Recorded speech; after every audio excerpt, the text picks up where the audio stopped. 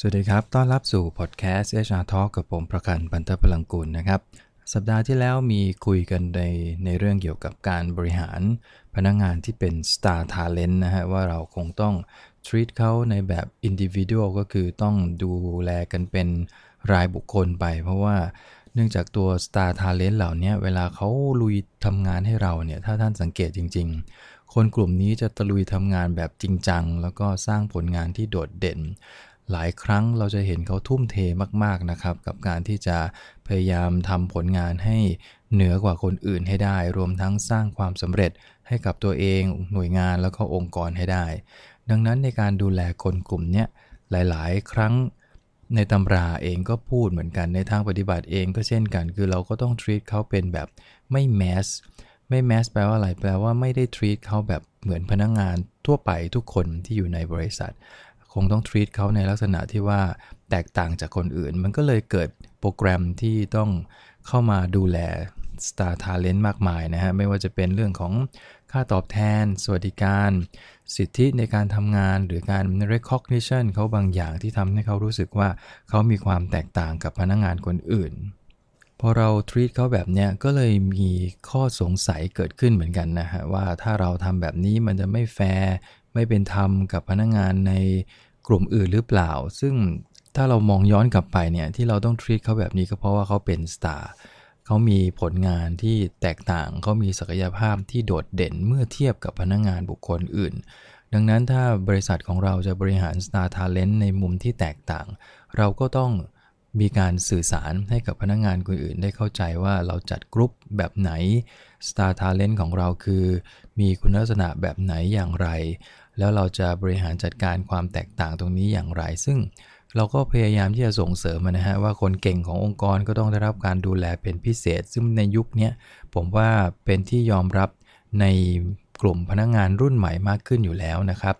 คือพนักงานรุ่นใหม่เนี่ยเขายินดีนะฮะที่ถ้าใครเก่งจริงแล้วก็ถูกต้องตามกฎเกณฑ์นะฮะตามคุณสมบัติที่บริษัทกำหนดเขายินดีที่จะให้คนกลุ่มนั้นเนี่ยได้รับสิทธิพิเศษบางอย่างไปแล้วเขาก็จะคิดว่าถ้าเมื่อไหร่เขาเก่งขึ้นเท่ากับคนกลุ่มนั้นเขาก็ควรจะได้รับสิทธิพิเศษแบบนั้นเช่นกันแต่ก็จะมีพนักงานอยู่อีกกลุ่มหนึ่งซึ่งทำให้ผู้บริหารเกิดข้อสงสัยเหมือนกันนะครับว่าทำไมหลังจากที่พนักงานคนเก่งของเราเนี่ยเริ่มถูก treat ในทางที่แตกต่างจากคนอื่นมากขึ้นพฤติกรรมของคนกลุ่มนี้เริ่มเปลี่ยนอาจจะเป็นบางคนนะครับพฤติกรรมของคนเหล่านี้เปลี่ยนแปลงไปในอย่างที่แย่ลงเรื่อยๆเช่นเริ่มเห็นว่าผลงานเริ่มแย่ลงละหลังจากที่ได้รับสิทธิพิเศษหลายอย่างทำงานจากที่ไหนก็ได้เวลาไหนก็ได้ก็เริ่มส่งงานช้าขึ้นช้า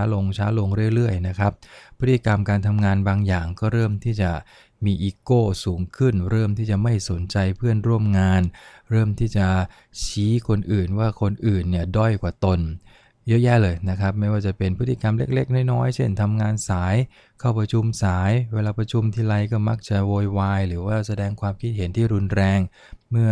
เวลามีใครถามก็มักจะชี้ว่าคนอื่นผิดตัวเองเก่งตลอดเวลาส่วนหนึ่งที่ทำให้พนักงานบางคนที่เป็นสตาร์คิดแบบนี้และมีพฤติกรรมเปลี่ยนแปลงไปแบบนี้เพราะว่าเขาคิดว่าบริษัทเนี่ยขาดเขาไม่ได้เขาก็เลยเริ่มมีพฤติกรรมที่จะกลางแสดงพฤติกรรมไม่เหมาะสมมากขึ้นเรื่อยๆเพราะเขามั่นใจว่าทำยังไงก็แล้วแต่บริษัทคงไม่เอาเขาออกแน่นอนแต่ถ้าเรากลับมาพิจารณาคุณสมบัติของ Star Talent นะครับพฤติกรรมของพนักงานที่เป็น Star แล้วเปลี่ยนแปลงไปในลักษณะที่เราคุยกันไปเมื่อตะกี้เนี่ยนะฮะแสดงว่าพนักงานคนนี้ไม่น่าจะใช่ Star Talent ของเราแล้วล่ะถูกไหมครับเราก็สามารถที่จะดึงเขาลงมาได้เพราะปกติเวลาเราทำโปรแกรมเรื่องของ Talent Management แล้วเรามีการ treat บางอย่างเป็นพิเศษไม่ว่าจะเป็นค่าตอบแทนสวัสดิการหรือ recognition หลายๆอย่างที่แตกต่างจากพนักงานคนอื่นเนี่ยเราจะต้องมีการพูดคุยกันนะครับบางแห่งมีการเซ็นกันเลยด้วยซ้ำไปว่าถ้าคุณร่วงจาก Star เมื่อไหร่เนี่ยคุณก็จะเข้าสู่ track ปกตินะจะกลายเป็นพนักงานปกติทั่วไปไม่ใช่ได้สิทธิที่พิเศษแบบนี้ระยะยาวไปเรื่อยๆนะครับดังนั้นถ้าพฤติกรรมของพนักงานเปลี่ยนแปลงไปในทางที่แย่ลงผมก็มองว่าเนี่ยไม่ใช่สตาร์ละเราก็ต้อง treat เขากลับมาในฐานะพนักงานปกติคนหนึ่งนะครับแต่ในทางตรงข้ามในทางปฏิบัติจริงๆผู้บริหารหลายคนกลัวนะฮะว่าถ้าพนักงานคนนี้ เราไม่เราไปดึงเขากลับมาเดี๋ยวจะยิ่งแย่พนักงานก็จะยิ่งสร้างปัญหาบางคนนี่ไม่คิดจะลงโทษพนักงานด้วยซ้ำถ้าสตาร์ทำผิดระเบียบบ่อยๆเพราะกลัวมีปัญหากับคนเก่งคนเนี้ยสตาร์คนเนี้ยเดี๋ยวเขาไม่สร้างผลงานที่ดีคือเรายังคงยึดติดว่าเขาเป็นสตาร์ถูกไหมครับแม้ว่าพฤติกรรมบางอย่างอาจจะแย่ลง